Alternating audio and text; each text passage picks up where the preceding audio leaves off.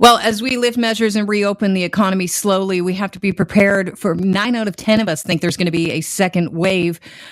So it is essential that we are prepared. The Canadian Medical Association has pinpointed the top 5 issues and that public health officials need to address right now to mitigate the impact of a second wave. Dr. Sandy Buckman, president of the Canadian Medical Association, is here to talk about them. Dr. Buckman, thanks so much. Maybe you could outline the 5 top issues that public health officials need to address right now. Well, certainly, Kelly. First message really is we have to continue to adhere to public health measures. We just can't let up. We can't let our guard down. We can't become more complacent or we'll face a second wave. The second measure is what I'm calling test, trace, and isolate. We got to continue to keep our testing up, but we've got to trace.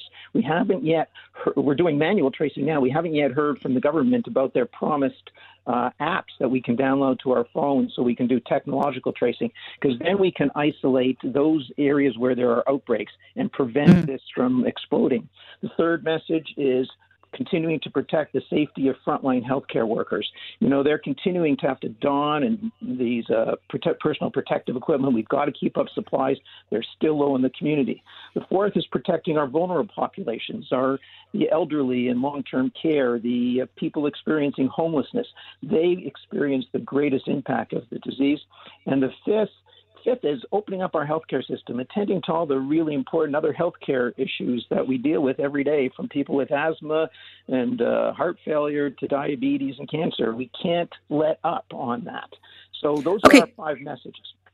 Okay, what is the easiest one to adhere to? Is it not letting our guard down? Or is that the one that is most difficult? Because we all want to let our guard down. We're all tired. We're all exhausted. As we see things open up, we get a little more relaxed and we start to breathe again. Is that the most difficult one on the list and the easiest as well?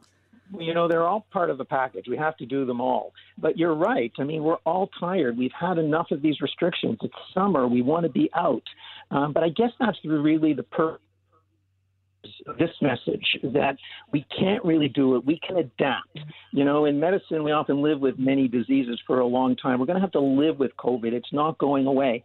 So if we don't want to shut down again, shut down our schools and our businesses, we have to adhere to these recommendations on a long-term basis. So maybe that's the hardest one, but again, one of the most important ones, not to let up. 18 public health and infectious disease experts signed an open letter to the Prime Minister, and they sent it all to all the premiers as well. And it says aiming to prevent or contain every case is not sustainable at this stage in the pandemic.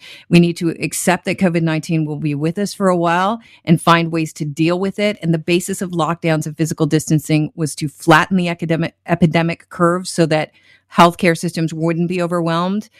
But stamping out the virus is a very different goalpost. Would you agree with their letter and what they're saying? Basically, we have to learn to live with COVID-19, and these 5 top issues will help us do that safely.